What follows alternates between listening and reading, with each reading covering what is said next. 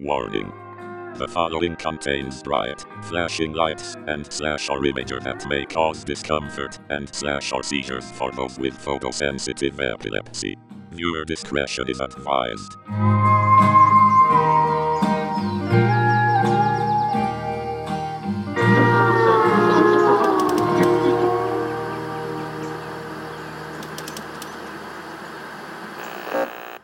Awesome. We're back here in this weird deprivation chamber. It's got like flashlights going on there. Yeah, it's basically meant to simulate, a pretty hallucinogenic experience. Is that? That's some of you doing your it's thing. actually what's it, projector. Cool. There you go. Eddie. Yeah. Thank you so much for joining us for this conversation. I know you're home basically. Mexico is home for you right now, and I think it's going to be home for you for a while. Your kid was born here in Mexico, so Little Mexican he's paisano, and he's one of us. One of us. Cool. You have basically been living a sort of pilgrimage throughout your life where you have taken it upon yourself as a goal to kind of get better and learn some of these Thai combative arts.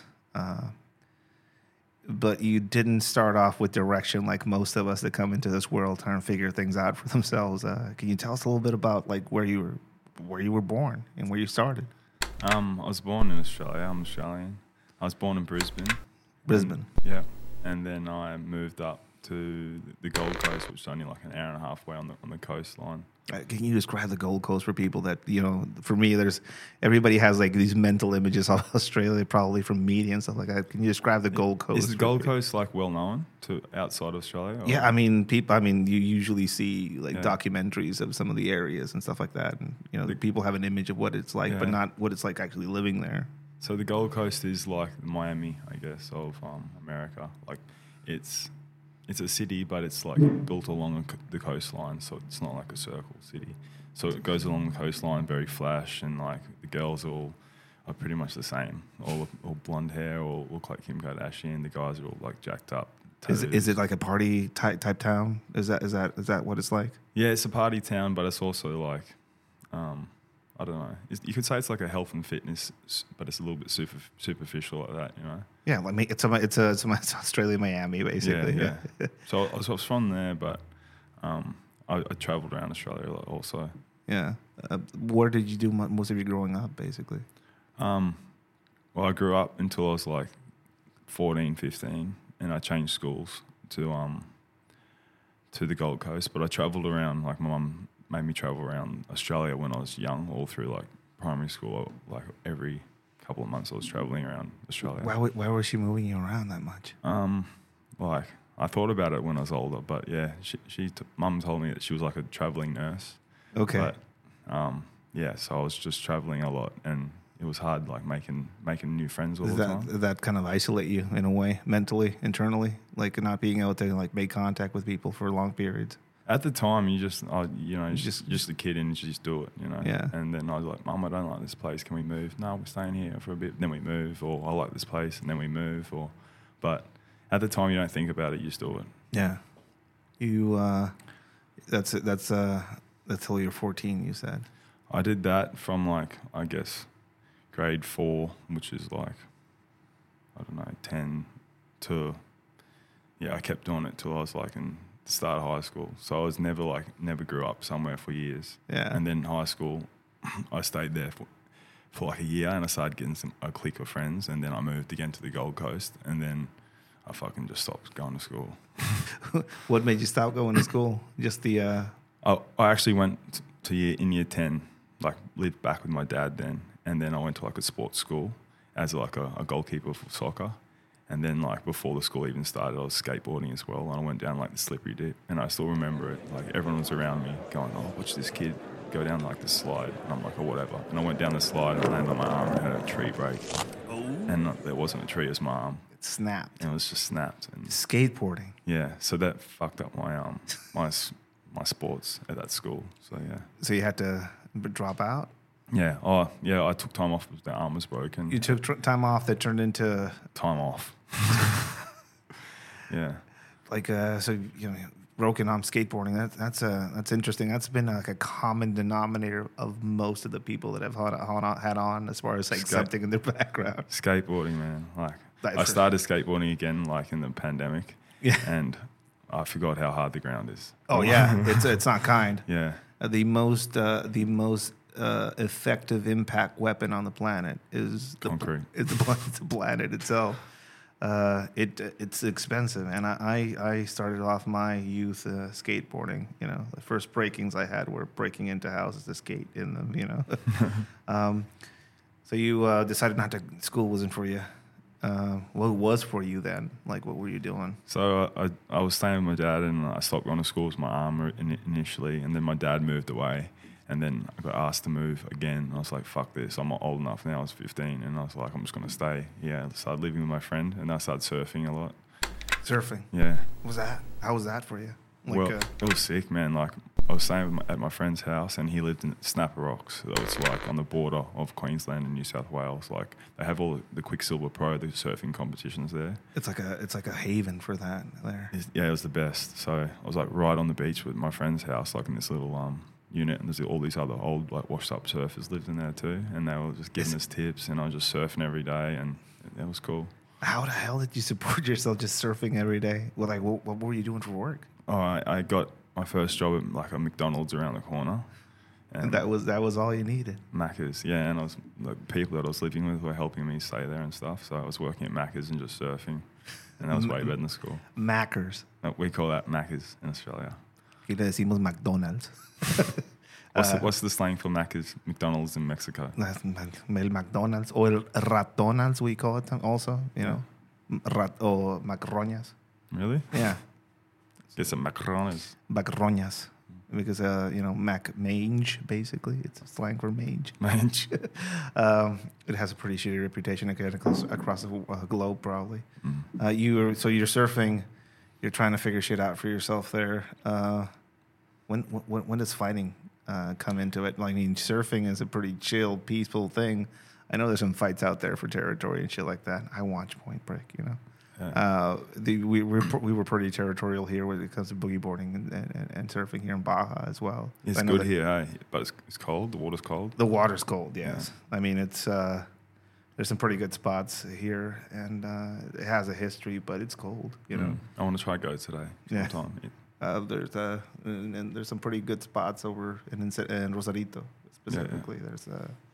There's some pretty good spots. So you're surfing, you're trying to figure things out. Where does fighting start originating in you? Like, where does that come from? Yeah, so I was surfing and like just started like living by myself, and it was fun, and grew up in the street. Like, I don't know, we just used to always get in little fights in the street and stuff, so like kids do. Yeah, social violence, you know, yeah, people pushing, shoving. I just doing that, yeah, but that wasn't where it came. Where it came from originally was like I was traveling with my girlfriend at the time. So we traveled to Australia when I was a little bit older. And I was working security. I ended up started doing security in the nightclubs and stuff.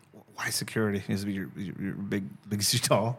Is that it? I don't know. I think, like with my wife, my girlfriend at the time, she applied for a job at a strip club, and like she didn't get the job, or maybe I was applying for a job. But anyway, I got a job at the strip club doing security there, and she ended up working there too. And like I was getting paid way more. It just made sense. Doing nothing. Yeah. Yeah. But anyway, the boss of this security company, he cracked the shits one day saying, "You're all useless. You have to come." He was an Australian kickboxing heavyweight champion. And he's like, everyone, if you want to keep your job, you have to train. He wanted everyone to be able to look after themselves and just like be capable. Yeah.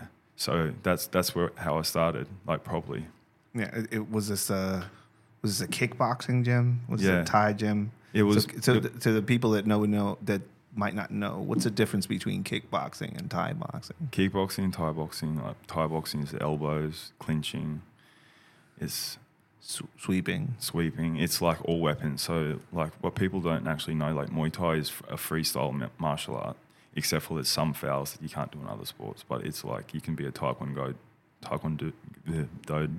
karate guy, whatever you want to do, and you can fight Muay Thai. Yeah. What about kickboxing? What makes it different than it's just no like rule set. So kickboxing is limited. You can't elbow, you can't hold, you can't clinch, but It's basically just keeping people at a distance with your legs and feet. yeah. But there's heaps of fouls you get pulled up in. But Muay Thai, like you can, it's freestyle, so you can. It's whatever art you choose is like, but Muay Thai wins. So where does Muay Thai kind of slip into that when you're going into this kickboxing gym? So yeah, I was training kickboxing, but there were Muay Thai fighters there as well. But the boss was just like, he was a kickboxer, so he just taught you how to like punch hard and kick. Yeah. But he still put guys into Thai fights. But so that's where I loved it and learnt it, and then I kept traveling more with my wife, and then we ended up opening up a small personal training studio, a little gym, and I had a couple of Muay Thai fights there. Was it your wife? Was she into fighting as well? Not then. She Not had then? it like I tried to get her into it a few times in the Australian gyms, and she just didn't like it. Yeah. But when we went to Thailand, when the Thais were just like softer, playing more, and it's more of an art and dance, that's when she picked it up and she excelled fast. So you've been through some shit with your girlfriend, She's then been wife. She's been with you on this journey. Yeah. So you started off you started your own little small gym, kind of based off your love of the fighting arts, basically. Yeah. You take a trip to Thailand with her. Was this a holiday trip? Was this like I'm gonna go on this fight quest journey? What was this trip about? It was actually a gym trip, so we had gym members and stuff, and we're like, let's do Let's go to Thailand. Yeah, and we like, brought. what was your perception of Thailand before you went? Like, what was your did you watch Bloodsport a few times, or what was I don't. Yeah. or So like the kickboxer movies, or before you're like well traveled, before you travel around the world, that's why I think traveling is good for people. Before you travel, like you just have perceptions of places, and that's where. Yeah, like Mexico. People have perceptions of Mexico until you come here and you discover how fucking good it is. But before I was like well-travelled, I was thinking about Thailand. I knew it was the home of martial arts and I wanted to go there, but no idea really. But I went there and I loved it. Like it's the lifestyle. Holiday. How long was this holiday out there in Thailand that made you? It was only like a week or two, and we went with like 10 gym members and we did stuff together and just trained every day. Where specifically in Thailand did you go? Koh Samui. Koh Samui. So it's a little island. Okay. Off Thailand. It's it's a mystical place, isn't it? Like beautiful. It's beautiful. It's like the oceans are blue, like sort of like the Caribbean. The oceans are really blue here. Yeah. But it's just really really nice island and like a lot of Muay Thai hot. Yeah. What coming from a gym in Australia where you had some Thai fighters, kickboxers, and everybody had a hodgepodge of like influences. What was it like showing up to a actual Thai gym? Like what was the difference immediately for you? The difference is like you have just watching the Thais kick pads and like their technique is just beautiful. Like a lot of people watch the fights and they think it's like fake because just they kick more and it's just their footwork's perfect. Like you watch Western fights and it's scrappy and like that's what we know is fighting. But watching them fight, it's like they're cats. You throw them and they'll land on their feet perfectly. Like and it just looks so nice. And they play it with like you fight with the music and it's beautiful. Where does that come from? Does it come from the fact that some of these people are dropped off at gyms when they're kids, right? Oh, there's mad stories about it all. Yeah, but they start so young, so they obviously replicate what they see earlier, so that's what sort of like England's good at football. They start earlier and they have like better people to look up to straight away. Yeah. But the same with the Thais, they have like the best to look at and like they pick up the technique early. Yeah. So you would go there thinking what this is, and you're like, holy shit, this rabbit hole is a bit deeper. Yeah, like everyone goes there like already fighting in their country and they come over like I'm a fighter, but then you realise like there's levels to it and it humbles you too. It's like especially is it the intensity or the what specifically makes you like reconsider your existence while you're at a gym like that? The intensity also, like because they train for 2 hours twice a day and nowhere in Western countries train for that's insane. That's insane. Most countries train in the afternoon once a day for 1 hour. Yeah. So like the training for that long humbles you, but you get tired. Like you see foreigners come in and like shadow box real hard, hit the bag real hard. I'm like, bro, you got like 4 more hours of this. Pace yourself. So yeah. Pace yourself. Uh, you're there. You're there with your girl. Like, is there a conversation while you're kind of trying to leave that place about coming back? About coming back to Thailand. Yeah. We both loved it, and then when we came back, we were like, I remember writing down on a piece of paper like the pros and cons of staying and leaving. Both of you. Yeah, she wanted to support me, and she hadn't fought yet. She was training. She hadn't fought yet. I was like, because she didn't like martial arts in Australia at other gyms, so I started like just holding pads for her in the garage, and she picked it up so fast. But she did gymnastics, and just she felt how it feels to train. So she got hooked on like the feeling and stuff. What's that pros and cons list like? It was like stay, go. Yeah. Those are the pros and the cons. So like go was weighing up pretty fast, but we just had to get rid of like the things that we had that were tying us down. So we end up having a guy walk into our gym that we had on the Gold Coast, and he wanted to buy the business, my car, the phone plan. He fucking took everything off me. Yeah. So we had like nothing tied to us anymore. So we just. How long was it between you coming back, writing that list, and you having everything gone? We wrote that list pretty quickly. So a few weeks? I think a couple of months. Wow. Now you're basically selling everything off. You have this. She sounds like an amazing life partner with you, so you're not alone for it. But what are your intentions? Just to become a professional Thai fighter? Is that your intention? Yeah, like we were excited, and we didn't think about the future. We had 2 dogs too. Okay. So please tell me you took the dog. You took the dog with you.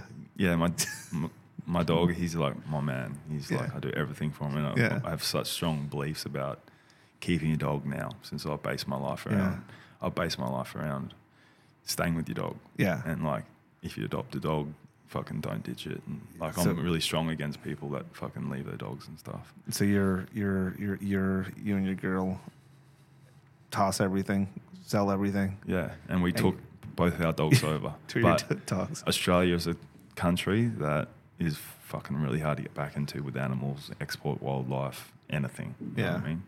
But we asked the vet like to get out of Thailand, take our dogs out. We're like, what about coming back? They're like, yeah, come to that bridge, cross that bridge when you're ready to come back. What a shit show. But when we wanted to come back, you can't bring dogs back. Yeah. Even if they're Australian, it's just impossible. Wow. So you take your kids with you basically, your dogs, and did you have a time frame? Anything? You're just gonna go out there? Or did you have a specific gym in mind that you were gonna go and join? We had a gym we first went to. Like one of our students trained at a place, and he told us about a place called Pai in northern Chiang Mai. It's actually, you heard the Golden Triangle? Yeah. It's about like the history of that is like they used to like smuggle drugs from Myanmar, China, and like I don't know why was it called the Golden Triangle? It must have all come from there, and they exported it and stuff. Yeah, heroin.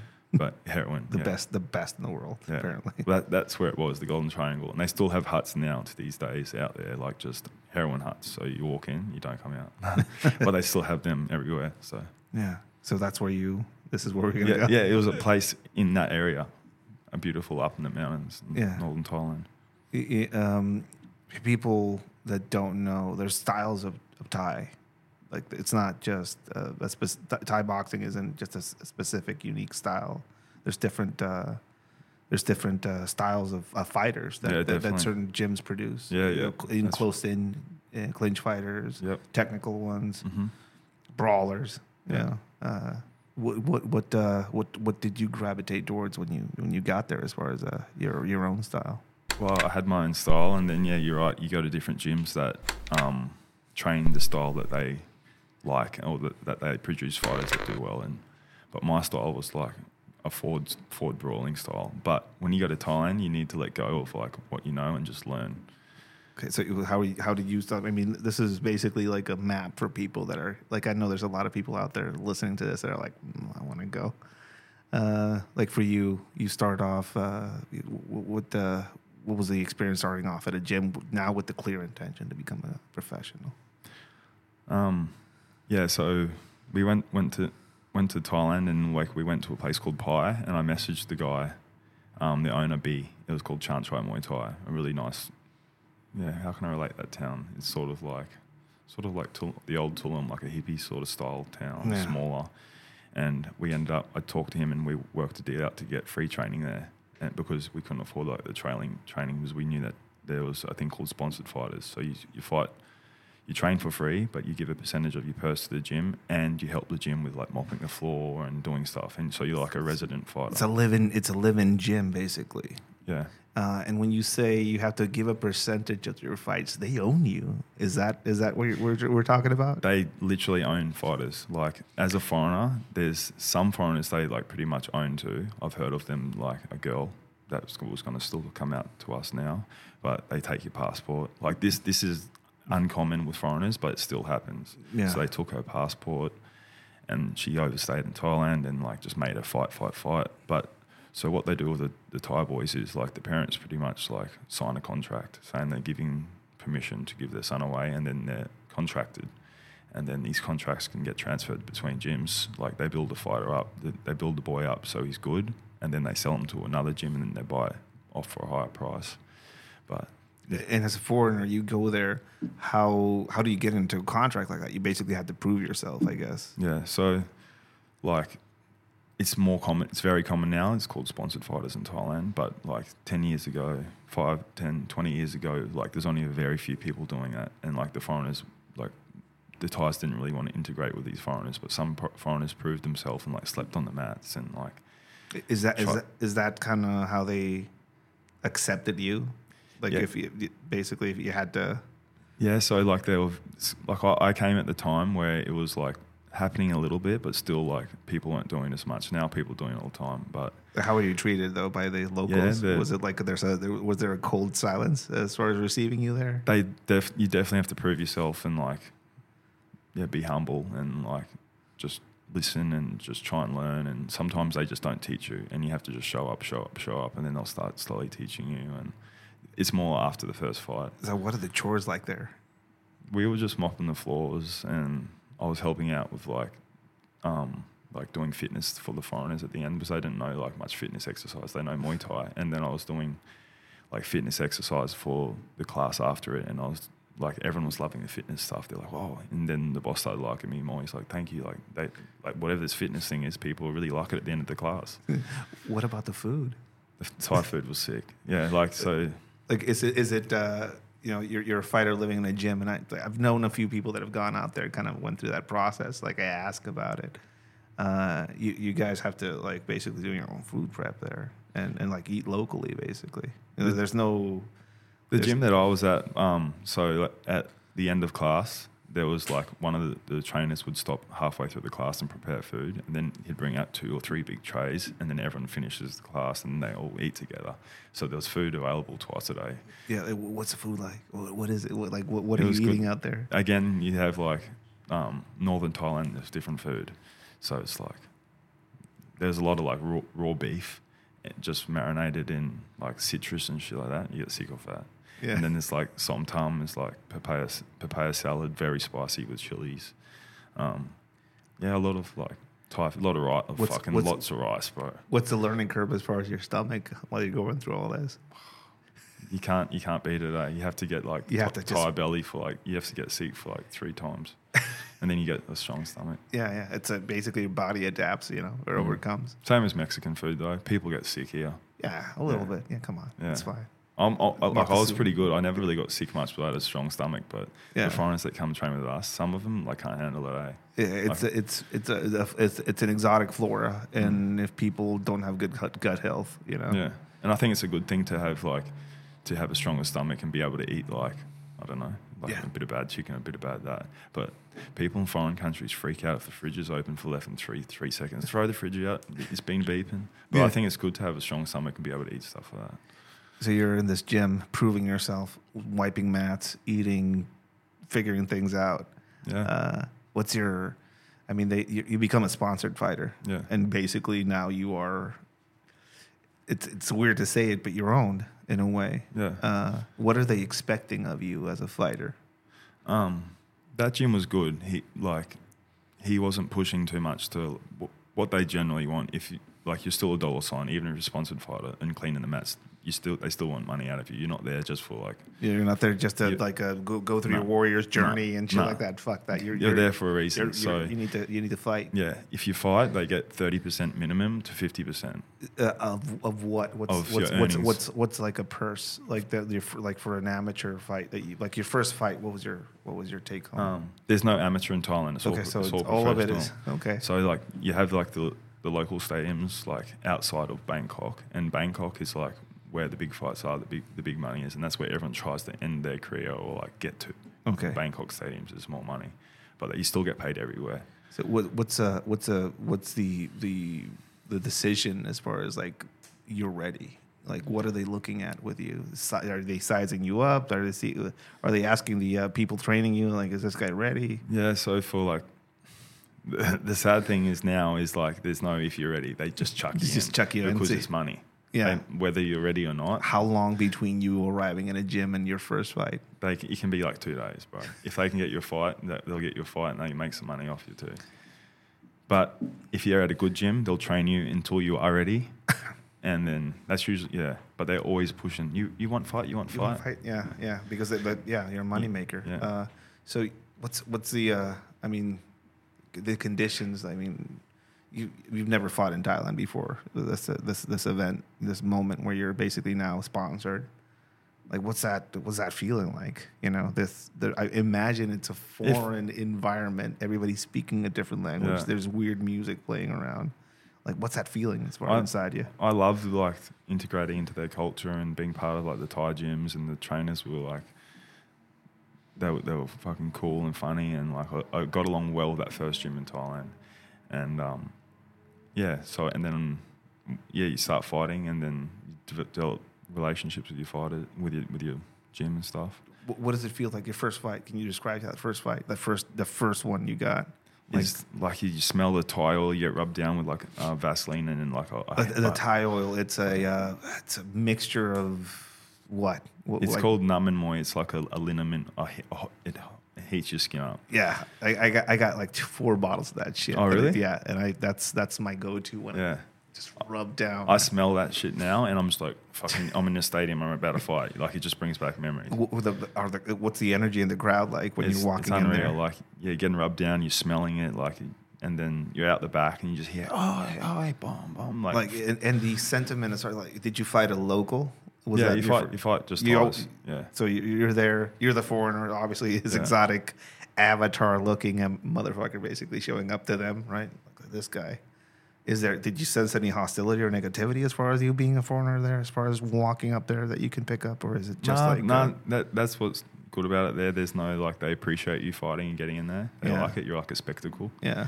So, just getting it's so you walk in there, you oiled up.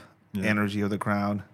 You're out the back, so like the crowd and the show is like separate, and you're out the back, you just hear it all, and you're out there with your trainers, you're smelling, you're getting like a massage to warm up. You have like a shirt over your eyes, and you're just breathing, like the nerves are getting, you're trying to stay cool.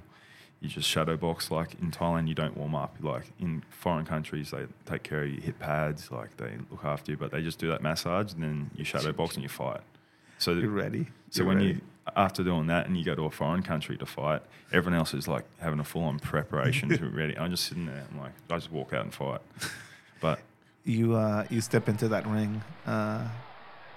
What's the surprise in that experience for you? Like what were you not expecting? Their IQ, how good they are, their timing, and they kick. Like foreigners just like it's like a punch fight and a bit of kicking, but the Thais don't want to get hit and they kick you fucking hard. And they don't do as much, but when they do it, it's a smart, calculated shot, and it's hard. When you say they kick you hard, I mean, can you describe the feeling of it, like a local Thai kick, just snapping into your leg? It's like a piece of wood? For me, I never felt anything in the fights. Like until you fight, like people can, like especially blocking, like oh shin on shin, I don't want to feel that. Because like I tap my shins now with something, and I'm like I want to spew. I hate shin on shin stuff. Like in the fight, it just feels like rubber, like just rubber, nothing. Nothing. So yeah, I don't know. People say that they definitely. I don't feel too much stuff. I just know, fuck, I can't take too many more of them because I won't be able to walk. Yeah. Like it doesn't hurt, but I just can't walk, and then you can't do it. So you step in there, and these guys are analytical, technical. Yeah, and it's more the sound. Like you feel like the weight of the strike on you, and you know that has to hurt me. Like I can't do too many more of them, but it's the sound with the oil and stuff. It's just the biggest slap, but the biggest. What are people screaming? What are they screaming? They yell out ooh-wees. So like that's where it all comes from. Like a good shot is like ooh-wee. And you just hear a lot of them when you are not. And then I land a couple, you don't hear too many ooh-wees. It depends where you're at. And then they hit you, ooh-wee. So usually there's a lot of energy. Is that what you're looking for while you're fighting an ooh-wee on your end? Yeah. My coaches were good and people supporting me, so you'd get it back. But a lot of the times you're fighting away and then you hear their ooh-wees and not your what you land so much. Well, what was a scary moment for you? Like I know people talk about not being fearless and all these things, but like a scary moment, a scary moment in a fight for you. I mean, specifically out there. Like, what was a scary moment like for you? Like I think the scary moments are before you fight. Like on fight day, you got nothing to do in a hotel room. You're thinking and you're building all these like scenarios up in your head and stuff like that. Yeah. But self-doubt, and the imposter syndrome, weird shit. When people say they don't get scared, that's just like they're projecting like that's being scared there by saying you're not scared. Yeah. Like if you're not, the best thing is to say, I have nerves and I deal with it, but I use that as adrenaline, power, speed. Like it's good to have that. So you become a sponsored fighter and you start working your way up through the fighting circles out there. Mm-hmm. You're a brawler. You're aggressive, straight in. Let's figure it out. And people that organize fights out there, like I've heard, they tend to organize fights sometimes putting two different styles against each other. You know, is that true? Yeah. So like styles make fights. So you can have like two very very technical fighters, and then it's a boring fight because it's like they're just back and forth or whatever. But so they do styles makes fights an aggressive puncher versus another aggressive puncher or a low kicker or something. But yeah. Like for you, like what was the most challenging style to face? Technical. A technical sure. striker. Yeah, because if someone comes to fight, even like the best guys, I fought the best guys in the world, and I know they're good, but they come in to punch your head off, and I can punch your head off too. But when you're fighting someone that doesn't let you punch their head off, and they make you look silly, and they just don't want to fight you, but they just want to like win on points and make you look silly, that's a hard fight. Yeah, that's a hard fight. It's like fighting like Mayweather. You know what I mean? Yeah, somebody you can't touch, you know, and they can touch you. Yeah. That's awesome. Money. Like people, what is the money like? Is it just money to sustain yourself, basically, to kind of skim through life? So when you start, like the north of Thailand where we started was the worst because it's like you get paid the least, but the cost of living is the cheapest up there in Thailand. So like we were renting a house for 3,000 baht, which is 120 Australian, which is like 80 US. $80. 80 a month. A month. And this is a house. Can you describe that house? It was a fucking beautiful house. Yeah. Like to me. Yeah. It was like a little, like a palapa style house. Okay. Well, people don't know what palapa is, really. Yeah. But it's like a mesh. Or what is it? Yeah. Palapa is like a straw roof hut. Yeah, it's basically, it's a very rustic. Yeah. A rustic house made out of basically plant matter. It's what the palapa is. Yeah. So we had that, and we loved it. It was like electricity. Yeah, electricity was on and off. Water. But we had a bucket to bucket showers. Bucket showers. So that was good. There was big fucking spiders in the roof everywhere. Spiders? Yeah, they were big ones, but not as bad as Australia, so it's okay. Oh yeah. And then you'd sometimes be sleeping in bed and there'd be something would shake the roof and then a whole heap of like dust and shit would just go on our face. Because if the flap or the roof shakes, like shit just fell down in the middle of the night. My wife didn't like it more than me. Okay. No warm water, I imagine. Nah, but it's not ever cold. You don't need it. Yeah. Wow. I can't even imagine Wi-Fi was a thing as well. So you were just basically out there, disconnected from everything, kind of focusing on your fighting. We moved from that house, so we started in northern Thailand, and we stayed at that first gym, which was great. And we moved from that house, so I brought over my 2 dogs, and I went to training one day, and I came back, and one of the dogs was just dead. Poppy, that was the girl. So I still don't know what happened. Like she was just dead, and I had my other dog Sage. He was the only one that knows what happened. But I think it was a snake, or she was on a chain, or she just like somehow suffocated herself. She was a bit crazy. Yeah. But she was dead, and like I fucking care for my dogs a lot, so it like rocked us a little bit. So then we travelled and we left that gym, and then that's when we went to Koh Samui, and then we're training there, and that's where I had like 17, 20 fights there, and then. And when you say 17, 20 fights, how in what time period is this? That was like maybe within a year and a half. Shit. Something. Yeah. That's a lot. That is a lot of fights. Yeah, that's fighting like twice a month, a lot. Sometimes 3 times. Sometimes having a break for a month. But I mean, for people that want to see some of this, you can go online and see some of those fights online. That's a lot. People have like. That's a 2 lot or 3 a year because of the damage in Muay Thai. That is a lot of damage to your body. If it was boxing, I feel like you could definitely rack up your boxing fights fast because it's just punching to the head and stuff. But this is somebody hitting you with a stick on the legs and on the body and the sides of your arms and clinching and the shit that it does to your spine. Neck. Your shins mainly. I think for me, I struggled with my shins a lot. Yeah. Like the lumps on your shins and like the shin on shin. What was your when you say recovery? What was the care for fighters after a fight like that? You have to like look after yourself, and there's always just like hearsay myths what make things better, and there's no going to the hospital. There's no If you go to the hospital, Muay Thai is not covered. So I went in once like covered in Thai oil in my pants, and then they go Muay Thai, and they turn me away. I'm like, fuck, I'm not going to do that again. Next time I had to go to the hospital, I like changed my clothes, and I said I fell off my motorbike, and then take a shower. Oh, okay. Okay. So. For people that don't know, like Thailand is a kingdom, and it's a pretty well run kingdom, and they do take care of their people. Like so, hospitals are pretty cool with receiving people that are injured and figuring things out as far as giving aid and stuff like that. Is that? Yeah, but it's like America, like and Mexico, you have to have insurance. Yeah, it's not free. Yeah, but hospitals are expensive, man. And also the citizenship out there is very.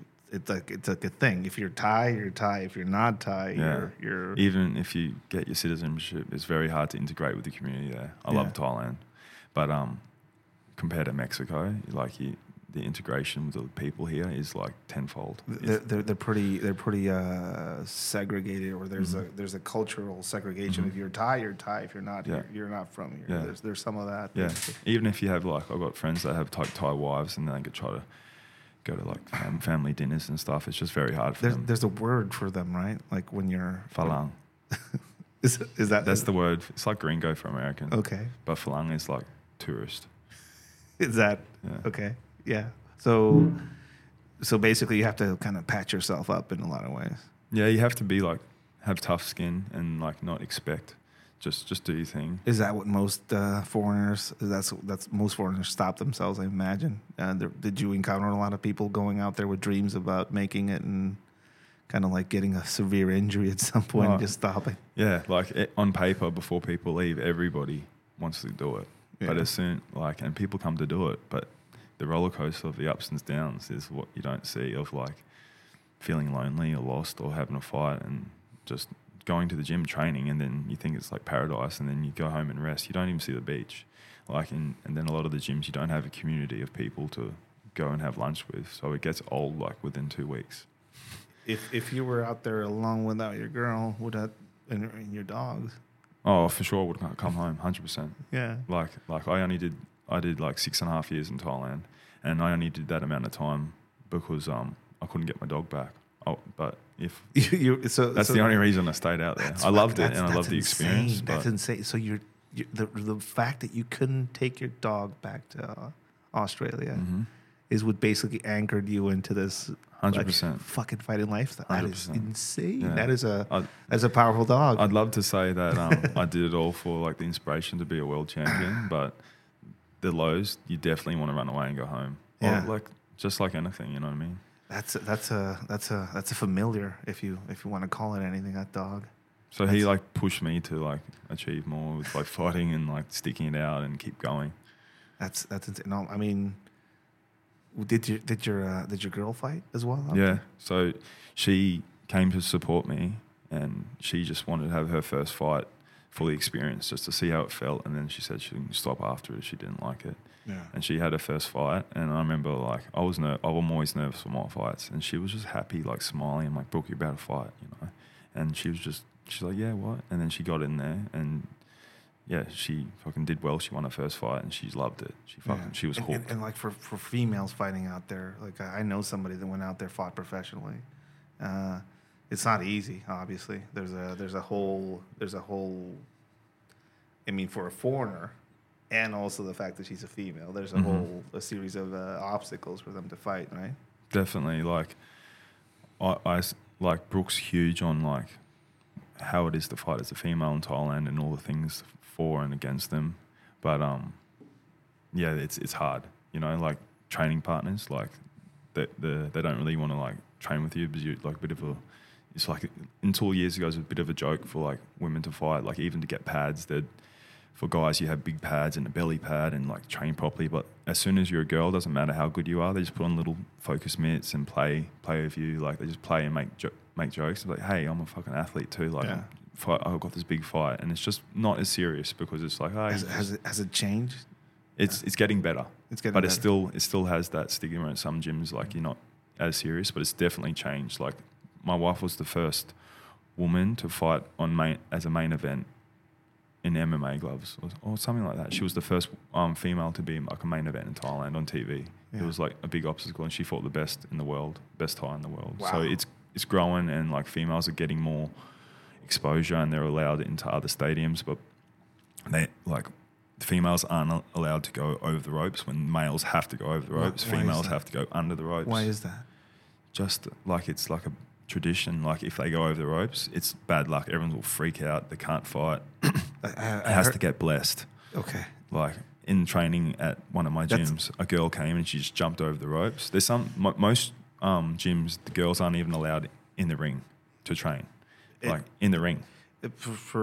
There's a spiritual aspect to Thai culture in general. I mean, there's shrines all over the place, right? And so a woman coming into this, it's a sacred space, that the ring for Thais, basically. Yeah, I don't know the rules of why women aren't allowed in the ring, but they weren't. Yeah. Like in this gym in Chiang Mai, they weren't allowed in, and this girl jumped in the ring. Well, that was at Tiger Muay Thai actually, and she jumped in the ring. They all freaked out, or over the ropes or something, and then a week later, two guys like clashed heads and someone headbutted and they were bleeding. They're like, oh, it's because the girl jumped in the ring, and they had to get the monks in and bless the ring and like cleanse it all and shit. And I'm like, Jesus. There's a power to it, yeah. But it's like that, but just multiple things about females and fighting. So you went around the block basically fighting within Thailand. Did you fight outside of Thailand? Yeah, I fought in China, Russia. I fought in Myanmar, America, Australia. Myanmar.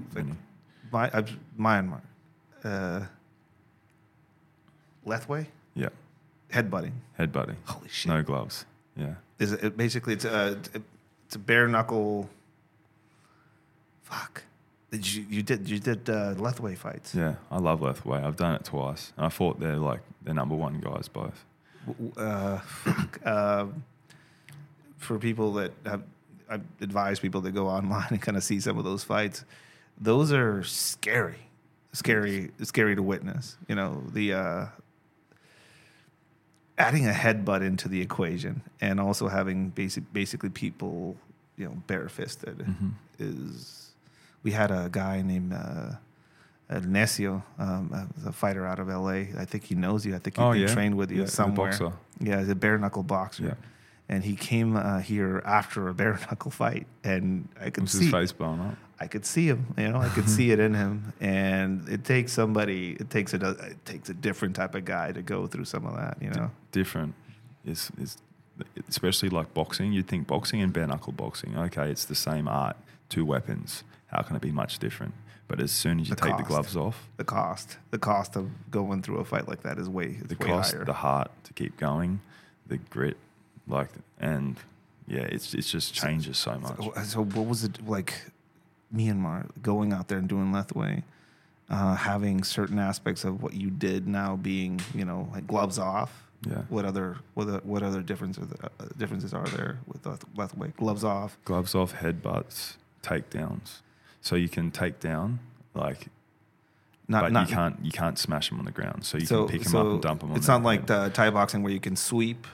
You can clinch and sweep. In clinching, you can knee, elbow, and you can get them off balance and sweep them on the floor. Yeah. But in Lethway, and there's fouls with clinching in Muay Thai, you can't hook your leg. You can't if it looks ugly and it looks like a grappling situation. It's a foul. It has to be done with fluency.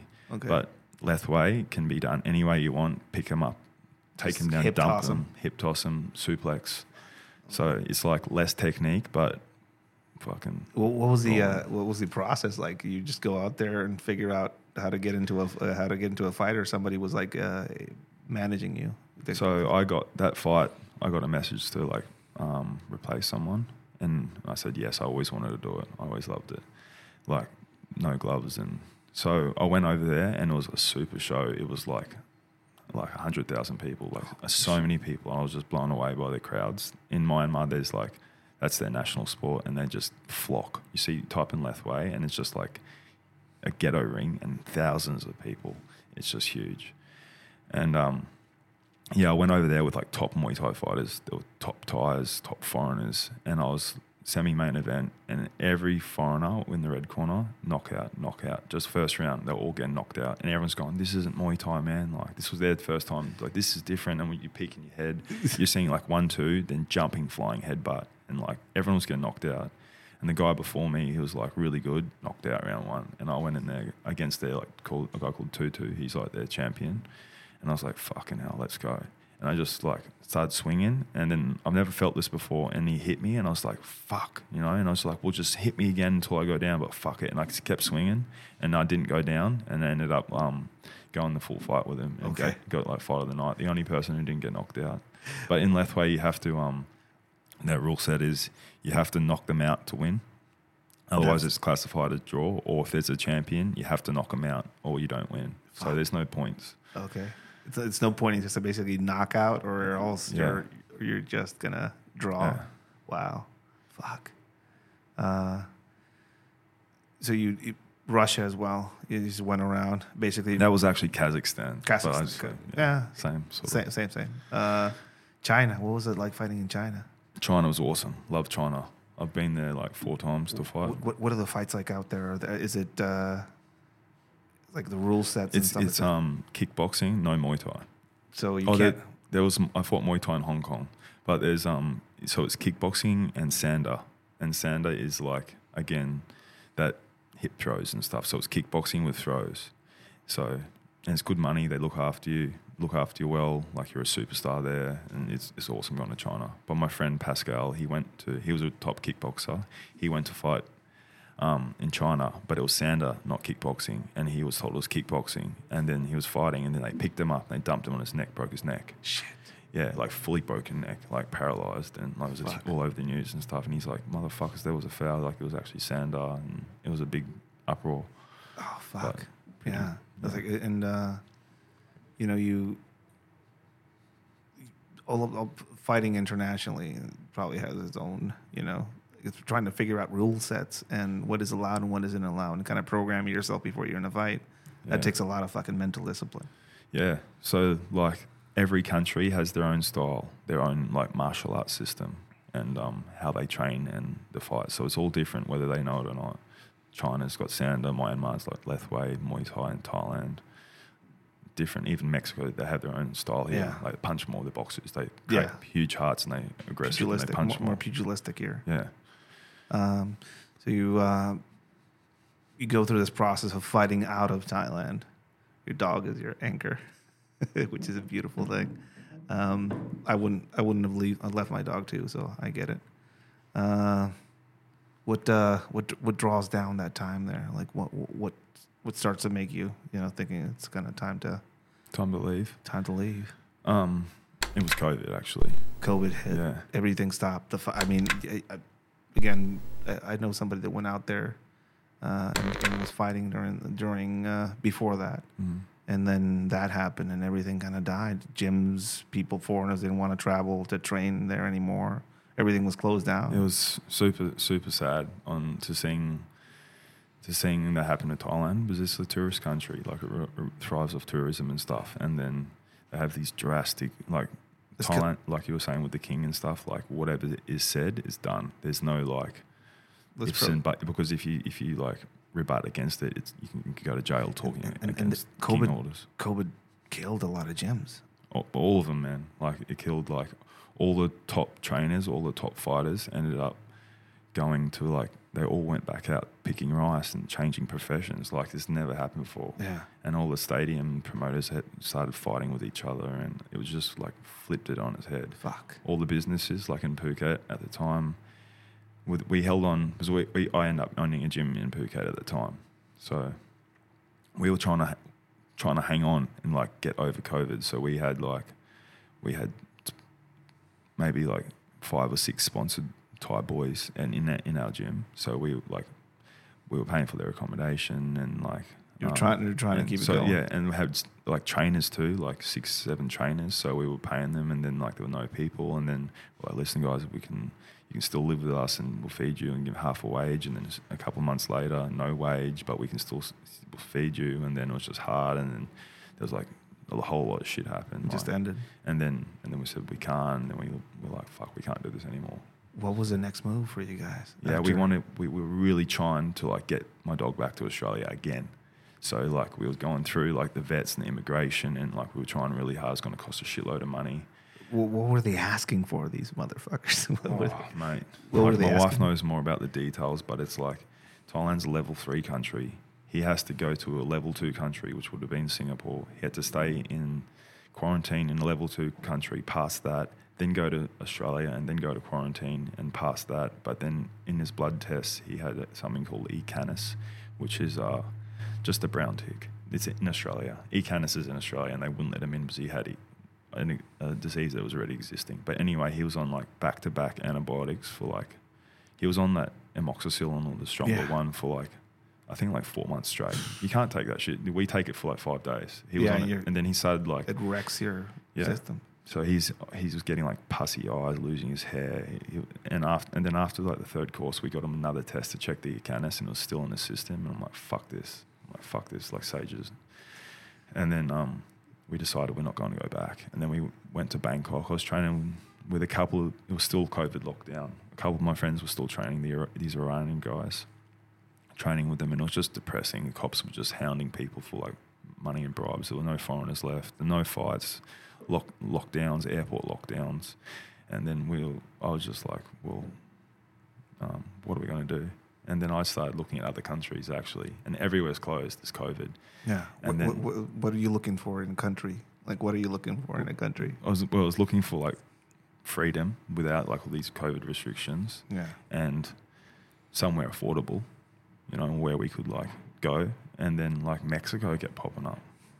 Like Mexico, like videos of the country being open, people on the beaches. This is like no masks. This is what year is this? Like around what year is this? This is like a year deep into the pandemic. Yeah. So Mexico closed down, but then it figured out that it couldn't afford to close down, so it started opening. That's back what up. Thailand should have done. Yeah. And that's what I said. Like, it's a tourist country. They should have like gone, hey, this is fucking our people up. Like, they need to keep their shops open. We need to keep the people coming in. Like, and it was screwing all the locals up with their money. Yeah. But Mexico, like you said, they shut down for 3 months at the start or something. I worked a few contracts in the U.S. I did some consulting stuff for certain federal organizations during the COVID lockdown on this side of the border. And I got to fly in a few completely empty flights, around the U.S. And I took it pretty seriously, specifically in California and a few other parts that I traveled to. But you would come to Mexico, and while they were still going through lockdown protocols over there, people were having just parties over here. A lot of people died of it. A lot of people got sick. But in the end, people couldn't afford to close, remain locked down, right? So, under the water, as we say here, por debajo del agua, people started opening back up. It's like a catch-22, like stay open or like lose business, and like there were suicides were going through the roof. And, yeah. So you looked around the world as far as where does my fighting pilgrimage continue on? And you were looking for freedom. You were looking for places that were opening back up, and that would accept my dog, which and was very, very, very, very, very dog, hard as which well. is very And Mexico. Mexico was just like health certificate. That's it. And Yep. everywhere else had a list of like 3 pages, and then they're like just a health certificate. Oh, our underworld is guarded by dogs in pre-Hispanic culture, right? So if you're cruel, if you're cruel to dogs, they'll come and eat you alive, eat your ghost before it goes into Mictlan. Right? Really? That's the belief. So there's a weird relationship to dogs in Mexico. Do you know what's weird? Like me and my wife were talking about, was running in Thailand. Like there's many street dogs as well, and they bark and like want to bite you, and people get bitten all the time. But like I've been running lately, and Brooke's like, I want to run too, but what about the dogs will bite me? I'm like, man, the dogs here don't bark or bite you. That is a beautiful it's weird. observation. It's like, how can, just because you're in a different country, how can the dogs, like, you know what I mean? How can the difference be like between the aggression? Maybe it's like mistreatment and like, I don't know. There's something different about dogs here. Like I post a video every now and then of me on the border walking, and there's a bunch of street dogs there. That, yeah. And I have this quote about home. Home is where the stray dogs don't bark at you. That was nice. And I don't know. There's something about dogs here. They're different. A bunch of Americans always come to Baja and stuff like that, and they take dogs with them. Some of the street dogs here are apparently some of the best dogs to adopt, loyal to the death. Apparently, something about the water, I guess. It makes you sick, but makes the dogs very friendly, I guess. And you posted about like there's a place somewhere that paints stones of dog like cemeteries or like. There's pet cemeteries that burying their pets, and they have these painted portraits of the dogs. That was beautiful. Mexico has a weird relationship to dogs. I mean, most of the dogs that I got when I was a kid, it was you want a dog? Yeah, you just open the fence, and one of the street dogs comes in, and it stays inside. So you picked Mexico. You picked Mexico as a place to come and live with your dog and your girl. What was fighting in that as far as the continuing the fighting thing? Because COVID slowed down the fights. Like fights stopped. Yeah. A lot of fighters every fighter took like a break because they couldn't fight anymore, and like other things got more important, of like the lockdowns and mental health and people not working and all this shit. So every fighter took a break. I took a break. And a lot of fighters retired too. They never came back, like the good ones. But so we were mainly concerned of like, we weren't thinking so much about fighting, but that's all we knew. I was training people then a lot then, so I had my gym, and I was like... Did you have like a lot of people basically kind of waiting for you to like do something? Do you have a lot of people... Yeah, people like... that were in contact with you during this lockdown, like, where are you going? Like, what are you going to do? Yeah, I think I went a bit quiet then because things were hard. So like we didn't know what we were doing. So we were just looking at a lot of YouTube blogs on Mexico because it kept popping up. So like, I was YouTube blogging, and Brooke was just like, come on, like you just YouTube blogging different countries around the world. How do we know where we're going? I think I first encountered you on Instagram during the lockdown. Okay. Like during the process of you kind of like figuring stuff out here. Mm-hmm. You chose what part of Mexico to come to? It was Tulum. Like, and then even I saying this now, I'm like, because Tulum's got the name now of being in Mexico, of like, I wish I chose somewhere different, like to see it first. But Tulum's great. Tulum's a beautiful place. It's beautiful, It's a beautiful place. The beach has its like, what's it called? Its reputation about like all the high ends, like Tuluminati style, but in Tulum Centro, like it's 6 kilometers away from the beach. It's a beautiful style, and it still has a lot of that old hippie natural health, and it's fucking cool. I love that style, but it's been a bit exploited and washed out by like these influx of people. All of the economic migrants that basically left the U.S. Yeah, since it became popular over like COVID, it blew up, and then these natural things like the ayahuasca things and like all these people came and blew it up and tried to exploit and make money out of it, and then you have a lot of fraudsters and fake people, and now it's given a bit of a bad name. But it still has that the old school people that are there that has like the true things. Yeah, so that's like, what we were attracted to. Yeah. Yeah, I would say that anybody who wants to do ayahuasca, not Tulum. Yeah. Don't go there. That's not the place. There's other places. If you want, hit me up later. But so you chose Tulum. A lot of people showing up there trying to figure things out. Very affordable to live. Beautiful. Has a history. Cool place. Chill. Where does fighting start kind of originating again there? Because it's been interesting for me seeing all the connections. Like I went on your Instagram and I saw a lot of familiar faces and fighters that have been gone down and trained with you. Mm-hmm. How does this gym out there originate? So we didn't want to set up a gym, so we'd over it. So we come to Tulum, and then I was meant to work at another gym there that was already there, and he promised me work and accommodation. I got there, and he totally just like barred me, and then that didn't happen. And then we stayed for 2 nights with the dog. It's like $100 a night if you don't know the place, and we were like, fuck Tulum.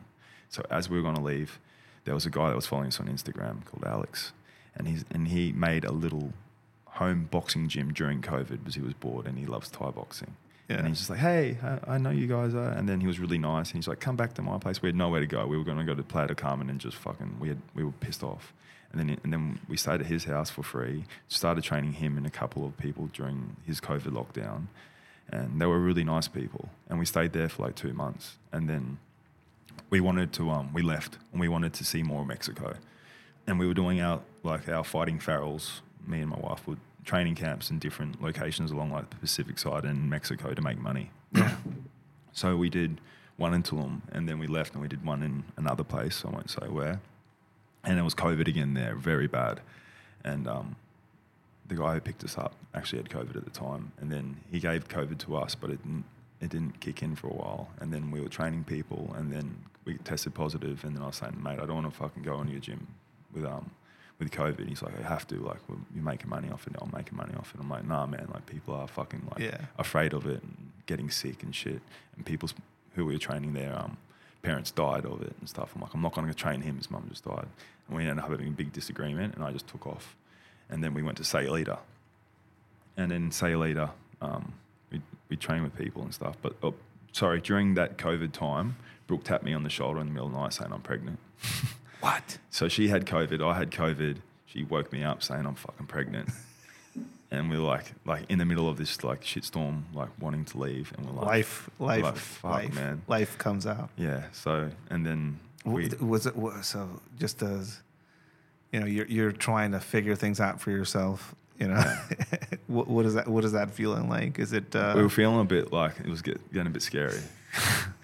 Like as soon, like me and my wife will always just go anywhere. We don't care. But as soon as you know there's a baby coming, we're like, stability, fuck. And I've never felt like this. And then we ended up going to this girl's place that helped pay for our flights to get there, that we found out we thought it was the gym, but it was her. So we felt obliged to stay with her for a week and train her anyway. And she was very nice. And this is how I discovered about you. Her husband did your course, or like I'm a huge fan on what you do. And we talk about you a lot, and he gave me like Kevlar wire. Kevlar. Yeah, and Kevlar cordage. I don't know much about it, but he was telling me all these uses and like the tactics on like how to look at people that are like dodgy and like everything that you do, Yeah. And it was really interesting. I'm like, mate, I'll come back and we'll go do our course one day like that. Yeah. It was really cool. And that was opening my eyes up of Mexico now, of like how it works, and then different parts of it, because we were pretty naive. Yeah. And we stayed with them for a week, really nice. And then we left to Sayulita, and then Brooke couldn't hold pads anymore because she was pregnant. She was still getting like punched in the stomach and shit. And we're like, listen, like you have to stop now. Chill out. So we're like, fuck, it was just me now. We couldn't do the camps. And then we flew back to Tulum, and we're like, let's open a gym. And that's how we started. So you're about to welcome a life during a global pandemic. Your girl turns to you and says, Panza, I have a baby on board. You're trying to figure out not only your next move as a family, like a whole family, while trying to figure out where this investment in fighting and also learning how to train other people to fight is going to take you in Mexico, out of all places. That also, like, she did the pregnancy test, but it was actually my birthday. So she waited till 12 o'clock, like midnight, and woke me up. Yeah. And I'm just like, I got your present, and she like had like a Walmart bag and I unwrapped it. And I was like, it's fucking midnight, and was sick. And I opened it up, and it was a fucking pregnancy test. She's like, happy birthday. So on my birthday, COVID. What does it feel like to be, what does that feel like for a man like you to now, for me at least, I remember getting that news when my kid was gonna, come into this world. Mm-hmm. Going from being this invincible fucking almost suicidal guy on a weird warrior pilgrimage of my own, trying to learn, gain experience, and just become something. And now vulnerability comes into my life. Like, what was that for you? I think it's like circumstance, like the circumstances we're in, like being in Mexico, like with me and my wife have been together for 14 years, pretty long. Yeah. And it's, I mean, just listening to some of the journeys you've been on together, she sounds like an amazing woman. She's always been, next to me, had my back. Yeah. But it was just circumstance at the time, and I was just like freaking a bit. But I've always wanted a child, like with her.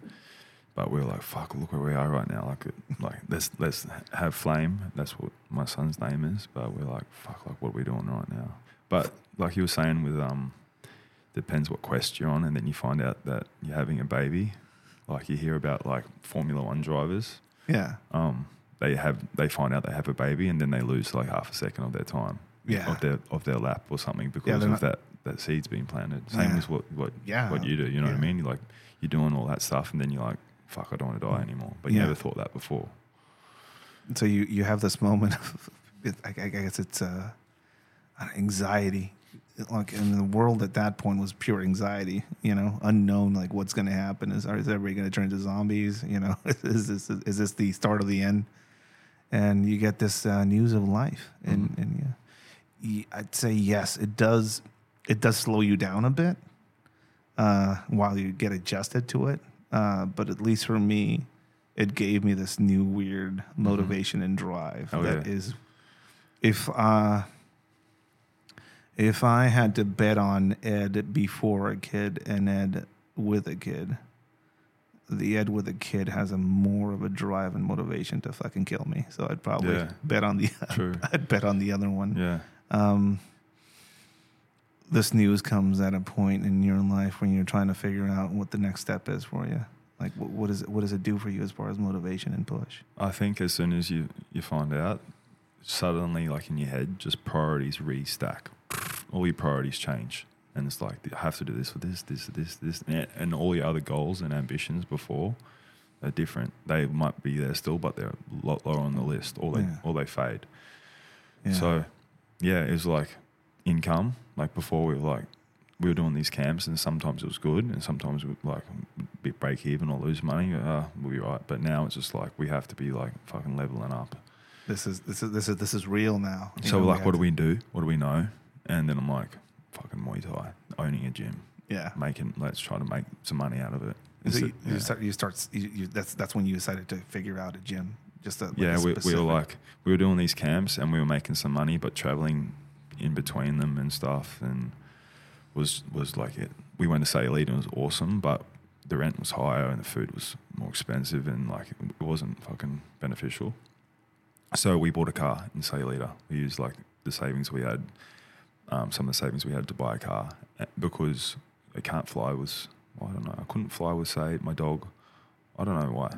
Yeah, but anyway, I think we had a whole lot of shit or something like traveling with us. So we bought a car and we drove from Sayulita to Tulum. We were like, that's a fun idea. But then people like, make sure you talk to people and check the roads and know where you're going. Yeah. Because we wanted to go from Sayulita down Puerto Vallarta, all the way down was my mates in Troncones. You know Troncones? Yeah. My mate's there. I want to go see him. He's like, he's an Australian guy, and he owns like one of the biggest marijuana farms in in California. Yeah. And he has a place there, and he's just like, come chill with me for a bit. And like, I went surfing with him, but people like, you can't take that road unless you want to lose your car. Yeah, there's roadblocks. From Colima to that. Colima, yeah. Down to... That's New Generation Cartel territory. Yeah. And there's roadblocks and there's fights, and then you'll get fucking stripped of everything. On that coastline? Or? Yeah, there's certain places that are kind of like sketchy. Yeah, and Michoacan isn't...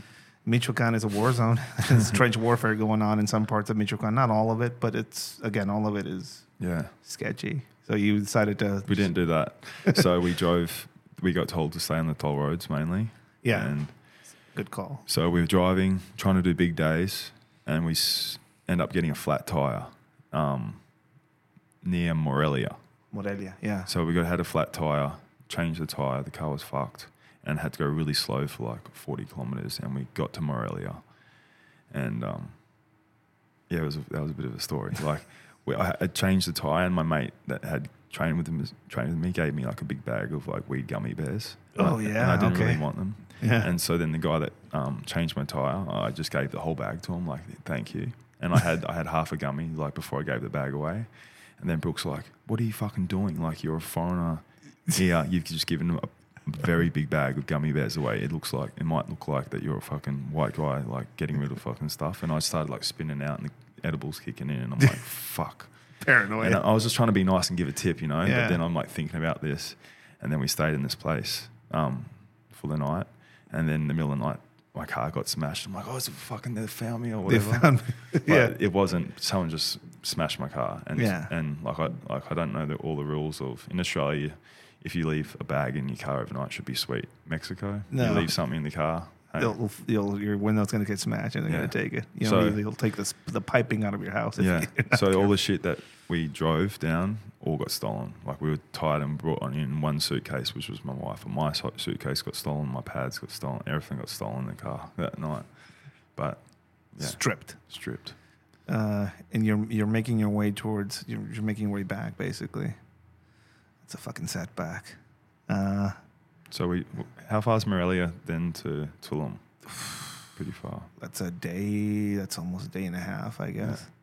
Yeah. So we had like one more day to stay, and then we like stayed in a hotel, but we didn't have a window. So I tried to park the car really close to like the side of the wall, so no one would jump in. And I was just like, after that, it was hard to sleep and shit, but we made it. Yeah. You made it back. Clear plans, direction. When you decided to start a gym, are you trying to replicate what you went through or what you had in Thailand when you went out there? Is this kind of the intention behind it? That's what I wanted to do, because when I'm like, let's start a gym, the way that they run gyms in Thailand is completely different to outside of the world. They have like, if you walk into the gym and you have like 6 or 7 Thai trainers, you walk in and then you do your hands and you get like pad work one-on-one with all these trainers. Yeah, like I did Thai boxing here here in Tijuana at a great gym, like a Reyes gym. Cool.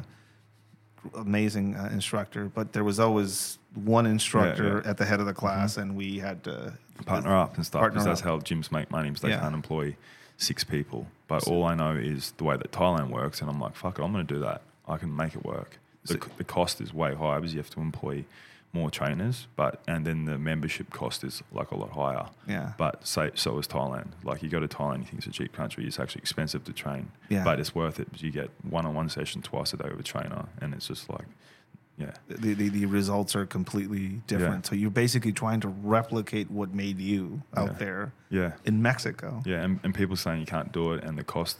Like, I'm trying to weigh up the cost and the trainers and the wages, and it is different. But I'm like, I think I can do it. So yeah, that's a bet. That's a fucking it's gambling. Big, that's a gamble. So it's like you have a bad 2 months, you got 6 staff to pay, like more, man. We have like a receptionist, like a house cleaner, because people stay in the camp, and then we got 6 trainers. Where's this gym? Like, can you describe the gym itself? Is it like some of the gyms in Thailand? Yeah. Is it open air? Because it's open air gym, like Thai style, like. But I'm just doing what like all I know. That's what you know. People come like, oh wow. I'm like, fuck. I'm like, the way to make money is to have one trainer and many students, and then just have low cost. But we've done it this way. And in Thailand, we sponsored like the Thai boys. We give them a bed, food, they fight. But we sponsor them the right way. We don't just wash them with fights to make money out of them. We do it more for their education. And like, anyway, I'm doing that the same with a few Mexican boys here, because they can't. It's expensive to train. So you're like some of the kids that from their local communities will come by and peek in the window and like, I want to do that. Yeah, but if they got to be serious, you know. So like, what's the talk you have with those kids when they come in? You can usually just see like I did a seminar in Playa del Carmen. This is when the gym's already established, doing okay. And this one kid who fought one of our guys already came from Cozumel. He caught a ferry and he rode his push bike all the way to the seminar just to do it with me. And he didn't have much money and he paid for it. And then and I could see how much he wanted it. I was like, listen, man, if you want to come, I'll give you a free bed, a free training. I'll help you out, stuff like that. So then he started crying. So you're basically doing like they're staying at the gym. They're staying at the gym. I accommodate a fair few people for free, just for like sponsorships, and give them opportunity to fight. And then this costs money too, you know. Yeah. But that is not common here. That is not a common thing here. I've actually never seen anybody kind of do it the Thai way here in Mexico. That's fucking amazing. So it's trying to do that way. But the Thais do it because then they have dreams of that boy. He's going to turn into like Canelo Alvarez, and then you'll get like 30% off $1 million a fight. But I know that's very unlikely. But you are doing.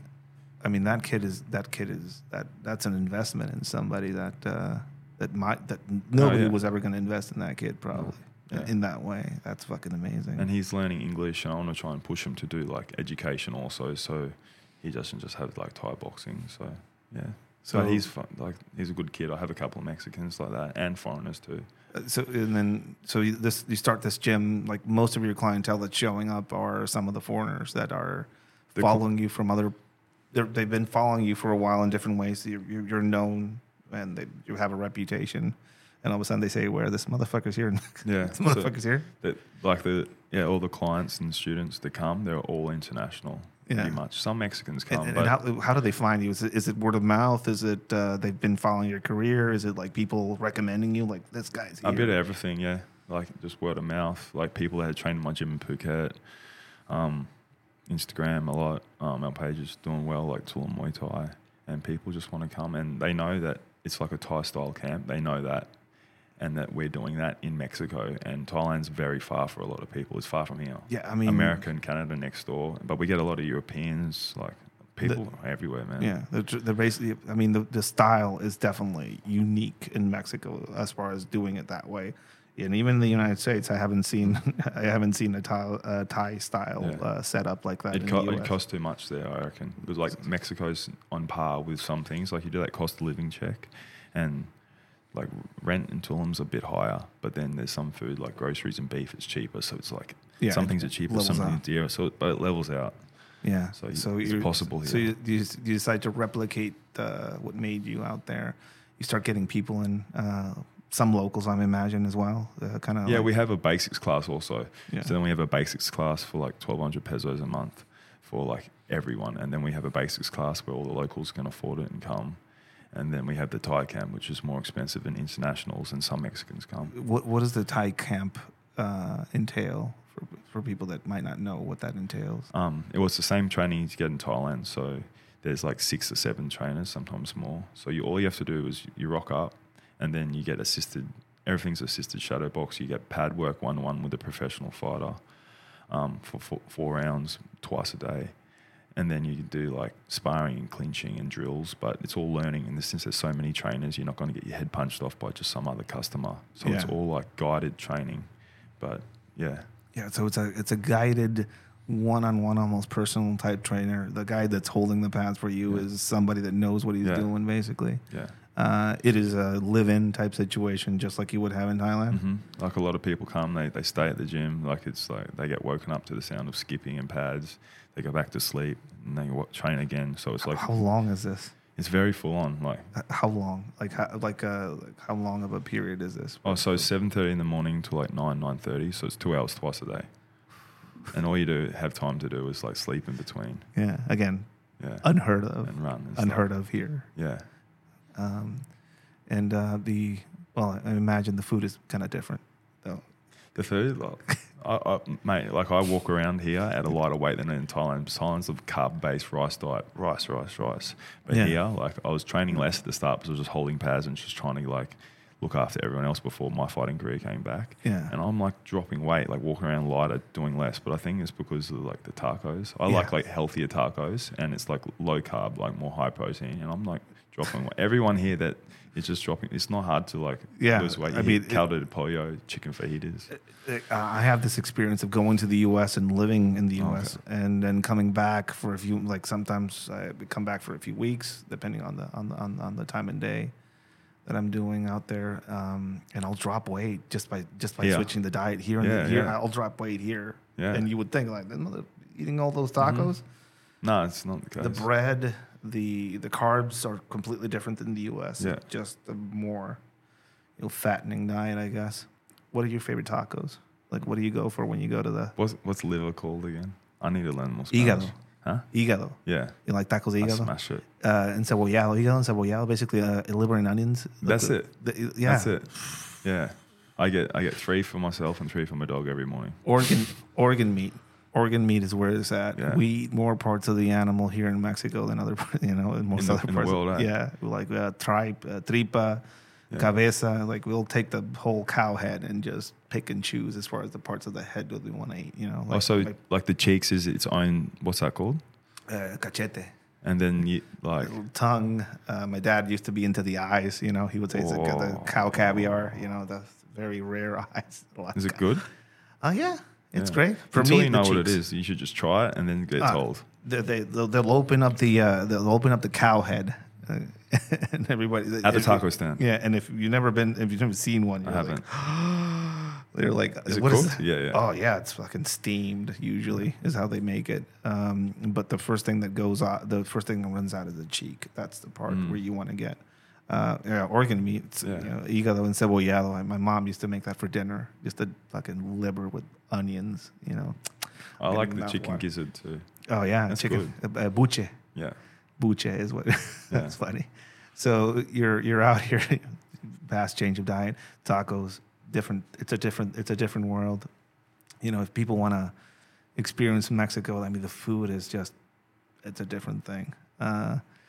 So you start making this basically Thai camp here in Mexico. It's fucking fascinating, amazing for people that can't travel all the way to Thailand, and then want to have that experience. And also, you are not only bringing your experience into your camp, your career fighting, but you're also forming other instructors as you're going on. What are you looking for in your instructors and the people you're using there for your camp? We have to keep a high level because I want to compete with being quality with Thailand even better, more care. Thailand's great, but you don't get the care and coaching and stuff like that. I used to have big fights and hey, I'm fighting Toby Smith. They're like, not care, because they're used to it the way they grew up and just fight, But here we're trying to put a bit more care in. But the level, we want to keep the level of instructors as a professional level. They have to have a good name, teach good Muay Thai, and all have the same style. We have already had some of the best trainers from Mexico, like Richard Cruz, come over. So we're trying to get involved with everyone. Yeah, and who's showing up? Fighters. I've seen we're gonna have Pitbull Rojo on probably in a few weeks. We've had him on. We're gonna have him on. We've kind of helped him out on his career. He's a Argentinian fighter. Yeah. And he's basing himself out of Tijuana. He's doing pretty well. He has a lot of potential, and that motherfucker has fucking fighting energy. Yeah. It's I was watching him on Instagram, and I saw his face, and this fucker's out there. He's a good dude, and he's got a good future. Yeah. I remember his dinosaur. That's where I first saw him. His dinosaur celebration. That is the best fucking in the world. Brilliant. He turns into a fucking T-Rex. How much he meant it though. Yeah. He did it like no one was watching. That's fucking crazy. Is it becoming a place where people and fighters here in Mexico? Mexico is producing fighters. Tijuana just produced a UFC champion.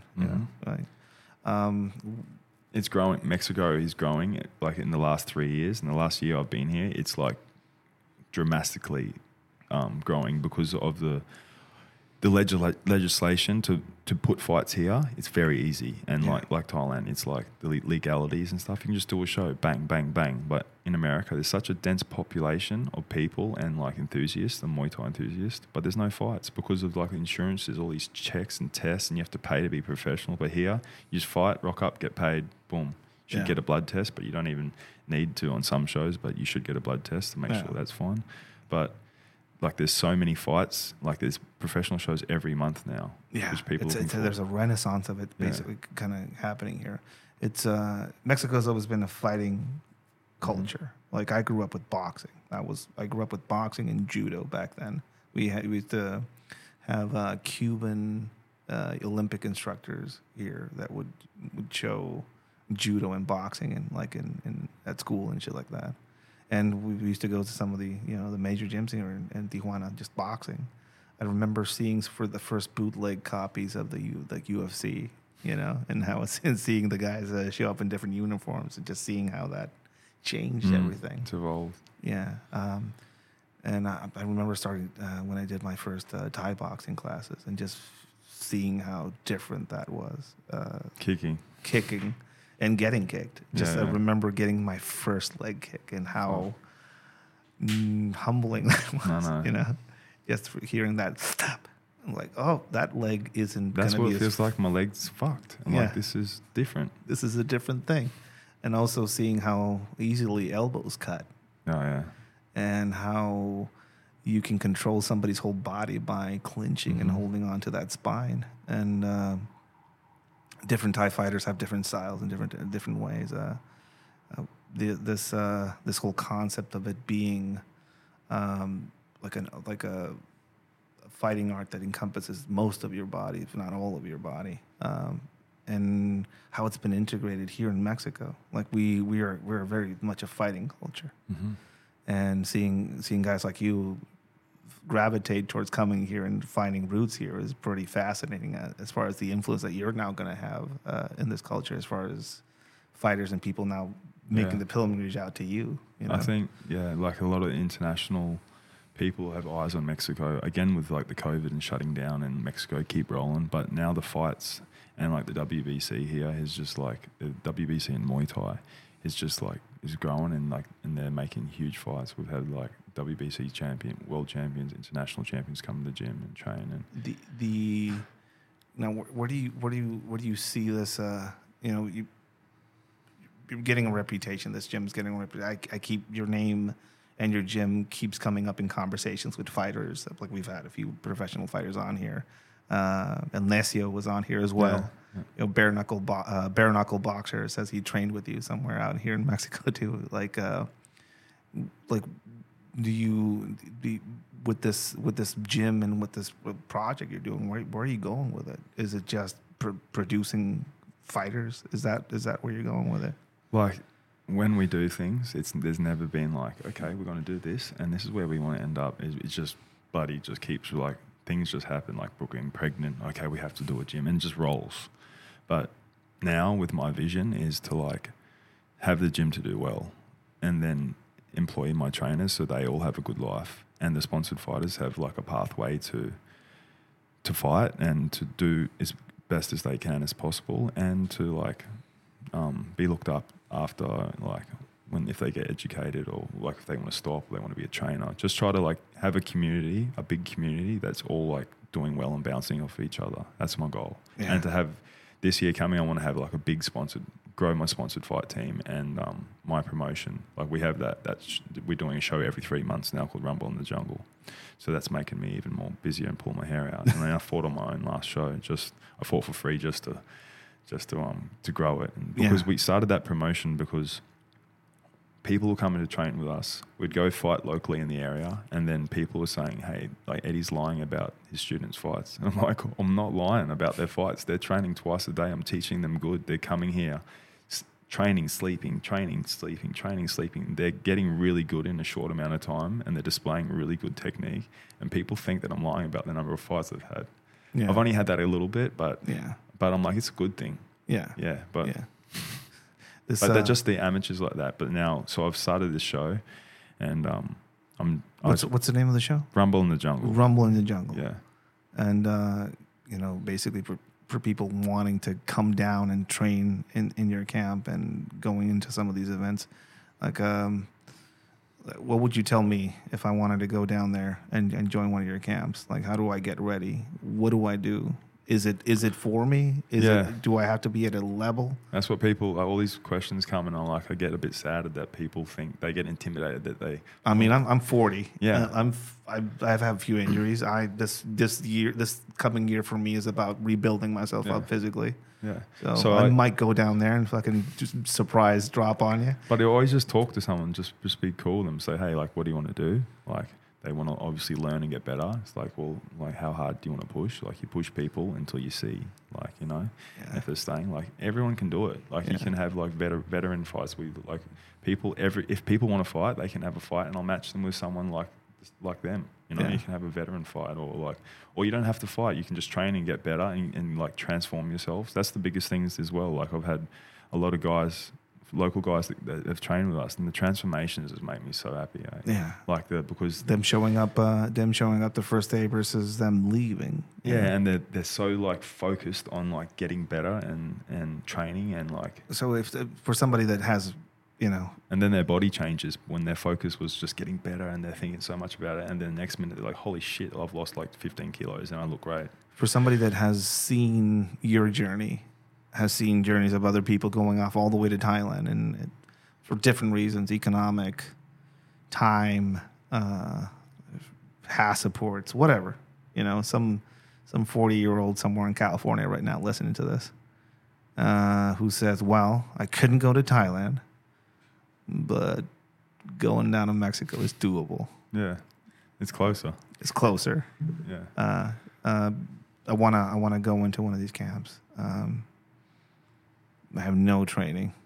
I'm trying to figure shit out. I want to see if this is something that is gonna kickstart something inside of me. Doable, possible for me. Of course, everyone is, but we like gauge everyone when they come in, as long as they have the right intention, and they want to do it. We like coach to make everyone feel welcome and not intimidated is the number one thing, and then it's up to them whether they want to continue. But with us making them feel comfortable and like a community, people usually love it. But if they come with the wrong intention, like just like trying to be tough, and like we get this, bro. We get people come in, so we've got like the collective energy already, which is great. But then sometimes you get the wrong people bounce in, and then fucking they bounce out. Yeah, the tough guys, the individualist, the look at me types. You usually get it. Same with your shit. Yeah, and usually you'll get snapped back pretty quickly. Yeah. I'm of a culture of show me, don't tell me. So usually you'll get people like that. They'll talk a lot about stuff that they can't. It's an interesting environment that you created down there. Specifically, the collective nature of it. How you say, which Mexico has some of it, but when it comes to the fighting community, a lot of fighters get exploited. There's in boxing, it's pretty common. Some of the MMA community here in Mexico is very much it's replicating a lot of what has happened in the boxing community and in the MMA community in the U.S., where there's some shady shit happening. Like mismanagement, exploiting fighters, not looking out for their best interest, and not giving them an afterlife as far as their fighting career.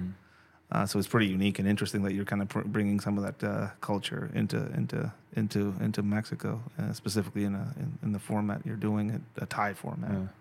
I just think it's crazy that like if you have someone with you for so long, like a young boy, and you grow him into a fighter and professional, and then if he stops, like as if you don't want that kid that you've spent time with to do well, but with like management and stuff, that you're only useful for how long you can fight for, and it's like see you later. Yeah. But I don't know. I think Muay Thai is it's different as a sport compared to boxing and MMA. Like it's more family and less intimidating. It's specifically the way you learn it out there. Yeah, I think it does root from Thailand and the respect and stuff, and it does not matter how you look or how tough you are, how you act, how you talk on social media, because I've had that the hardest fights with the nicest people. Oh, very nice and humble, and then they fucking Wreck you. Where's that spirit? Where's the spirituality come into play there? What do you mean? I mean, you learn this in a place that, I don't know, I've never been to Thailand, but I've talked to people that have, and they all describe this, as you say, places where it's very traditional. Women can't cross the ropes. There's shrines all over the place. They describe the smell changing when you go into Thailand versus when you leave it. It's a true kingdom. It's not like the UK. There's a reverence there. There is a ceremony. There's music involved in the presentation of the art. Where does that fall in line with how you are now kind of exporting it outside of? Like I was there for like a long time, so you saw like the great things and the not so great things. So obviously, when I want to take out all the best features and leave the ones that aren't great behind. Yeah. Yeah. So. Yeah, that's how I feel with like, the spiritual side. Like, I was very, what's it called when you have to like wear like your favorite pants to go fight or something. Like you manifest your fear into like, oh, I need my like special song, my walkout song and stuff. Yeah. But you realize after a lot of fights, it doesn't matter if you have your blue shorts on or your red shorts on. The fights like if you have your lucky shorts on, you can still get flogged. You can still lose a fight. So, yeah. Yeah, Mexico it's very Catholic. It's also very superstitious. We don't have an empire here, but we do have a queen in a way with the Virgen de Guadalupe. Who was at the center of a lot of religious practices here in Mexico. I'm just wondering if that it shows in the type of people that show up with humble origins at your gym, specifically some of the young people showing up there.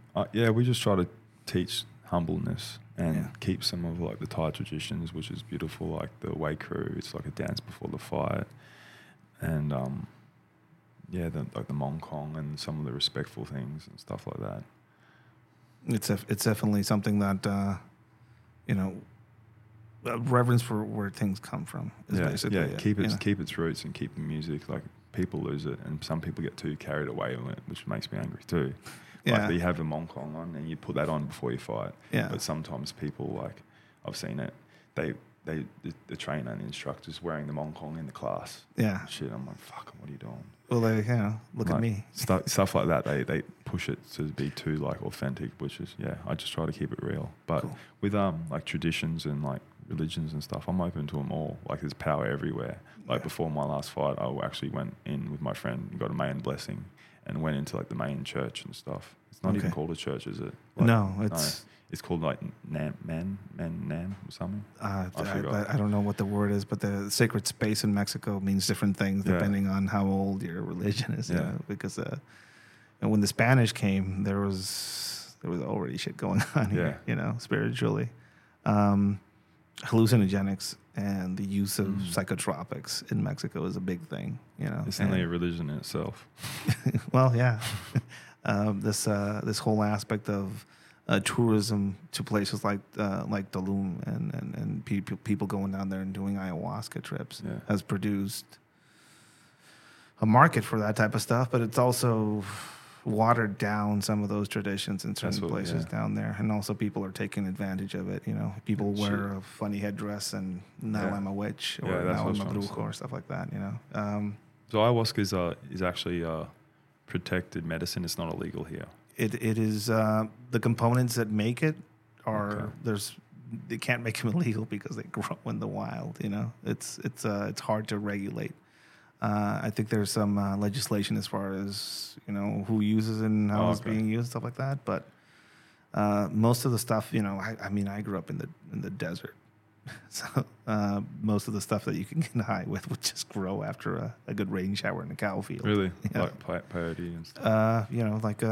Golden teachers, mushrooms. The Kumeyaay Indians would bring a brown cookie box with all of them in there already dried. Say, but they're hallucinogenics. Oh yeah, they would. I would ask them like, what do these do? And they would say,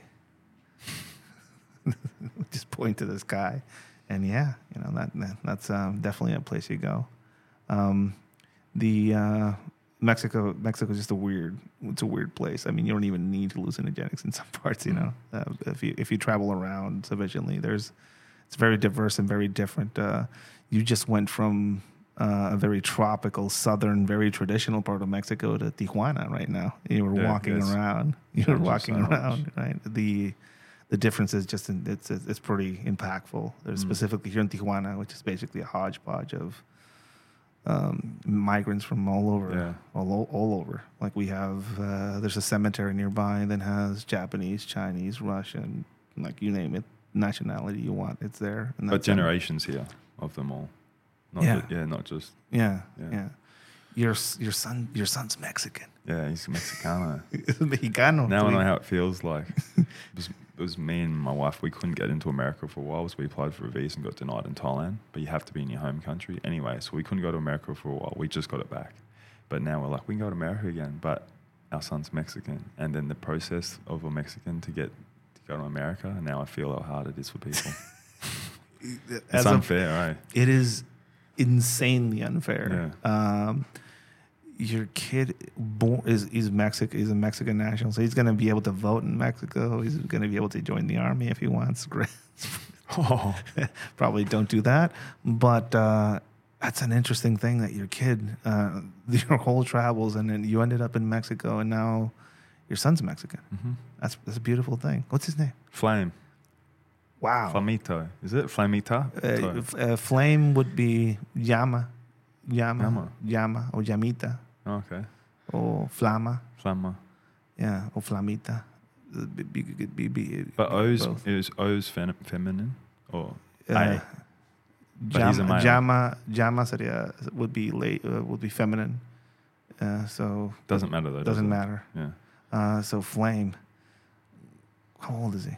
7 months. What is that like, having a 7-month-old? He's just in the gym twice a day. Loves it. What's he doing? He's just running around. He's crawling. He's standing up and stuff. Throwing pads around. Yeah, he's just in there like shadow boxing. He just soaked in the gym already. I wonder what his future is going to look like. Just imagine that young and just being like twice a day. I expect great things from him. Mexicano. He needs a padrino. He's going to need a padrino. Godfather. Yeah, that's a very essential part of Mexican culture. A padrino.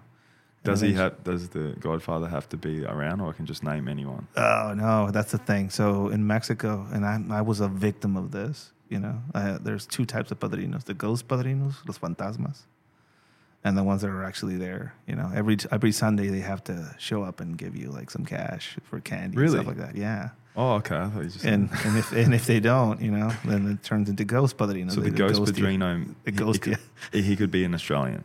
But he's a ghost one. Yeah, but he's gonna have to PayPal you or something on Sundays. You know, this is the tradition here. My dad chose somebody pretty horrible for me. You know, it's a padrino. Padrino is usually somebody that's, he's a stand-in for your dad basically. Was he good at the time though? When he? I don't know. Mexicans are pretty stupid sometimes, and my dad was he had a business partner, and that was the padrino, and then he just disappeared. You know. Has he lived up to it at all, or not really? Eventually, I'll find him. You know, like that guy from Taken. I'll find him, and I'll just fucking multiply those weekends. Oh, dude, I'll just fucking all of the Sundays that he didn't give me my domingo. You know, it's probably gonna add up to $1 million or something like that. But you know, whatever. This place that you've created, basically, where people are now flocking to and like going to as an option. I wouldn't consider it even an option. It's like its own thing. You know, Mexico, Thai-based type training with you and your experience there. If people want to find their way to you, like where do they start looking? They talk to us on Instagram. So Instagram is your first one. What's the Instagram account? Tulum Muay Thai. Tulum Muay Thai. Yeah. On Instagram.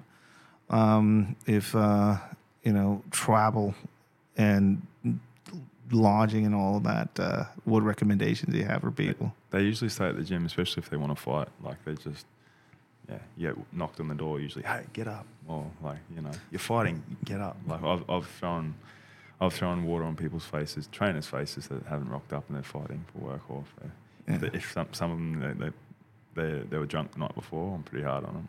Yeah. Showing cold water on their face, making get up, dragging them in the gym. Yeah. Usually we have like a strike system too, so it's like pretty like run pretty tight. Like so, like the opportunity's there for people that want it, but they have to like follow rules. Yeah. Otherwise, because we're just trying to tighten it all up. Otherwise, it can be like people can just take opportunities for free and just try to, you know. Yeah. You can that weeds out the people that are serious and not. Cool.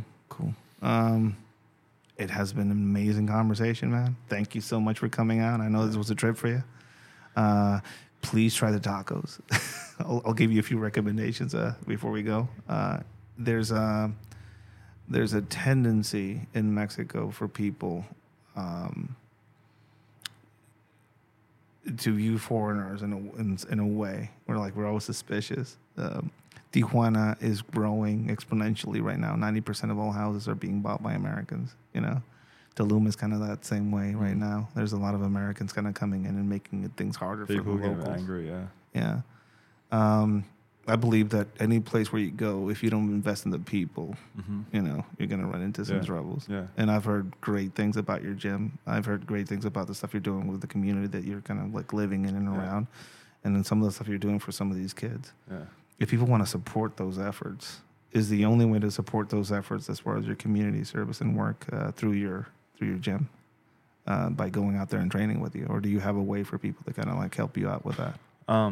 Yeah, people just come and train, but and if you want to make a donation to the kid himself, his own bank account, you can. But I'd say developing a way for people to like not only see some of the kids you're sponsoring through your Instagram account, but also finding a way to kind of support some of them, because I'm sure as hell want to support one of them myself. So definitely, we always encourage people, like if they have a gym or whatever, or gloves or bags, like donate bags or pads. We go through we go through pads and equipment like no tomorrow. Like like right now, all belly pads are falling apart, but we run them right down. That's how I love them though. Yeah. Like used like that, but we go through like, equipment like no tomorrow. Yeah, I definitely consider posting some of these kids out there so we can. I want to tell more. I'm trying to tell more stories about them all now. We just started like 2 weeks ago, but it's just telling stories about people coming here and like there's a story behind everyone, you know. Especially like the Mexican kids' backgrounds and past and how. I'm definitely going to figure my way out there. Next year for me is about gaining back some of the stuff that I've lost during this 3 years of. It's been a journey for me, from stopping my alcohol addiction to surviving COVID. Yeah. To trying to figure out, you know, what comes next. So your Instagram page getting deleted? My Instagram page getting deleted at 350,000, which is, you know, whatever. You'll get it back. You got good supporters. I'm figuring out. I think main part of my journey right now, just like you, I imagine, it's stopped being about me, and it's now about supporting people like you and bringing stories like yours out. That I know you guys are doing some phenomenal work out there and pushing people forward. So it's time to give back. Cool. So that's what I'm going to fucking figure out for myself next year. Share this podcast, people, so Ed gets his Instagram back. Your page is gone though, eh? I'll figure it out, you know. They've tried to kill me a few times. It's because of all the controversial stuff, eh? Specifically, I posted 2 things about China. I shared that too, and I was like, you get shadow banned just for sharing it. So there you go. That's crazy. I shared that one. Yeah, it is. It is what it is. People don't like people telling the truth, and people don't like people keeping it real. So that's that's what we have to foster. And with that, thank you for coming out here. That's why we like you. Thank you for keeping it real out there as well. Thank you for bringing not only doing some of these things for yourself and your training and what you did, but also now bringing it out here and now having a place where people don't have to go all the way to Thailand because a lot of people can't. So that's fucking amazing work you're doing out there. Cool. Thank you. Thanks, man. Right.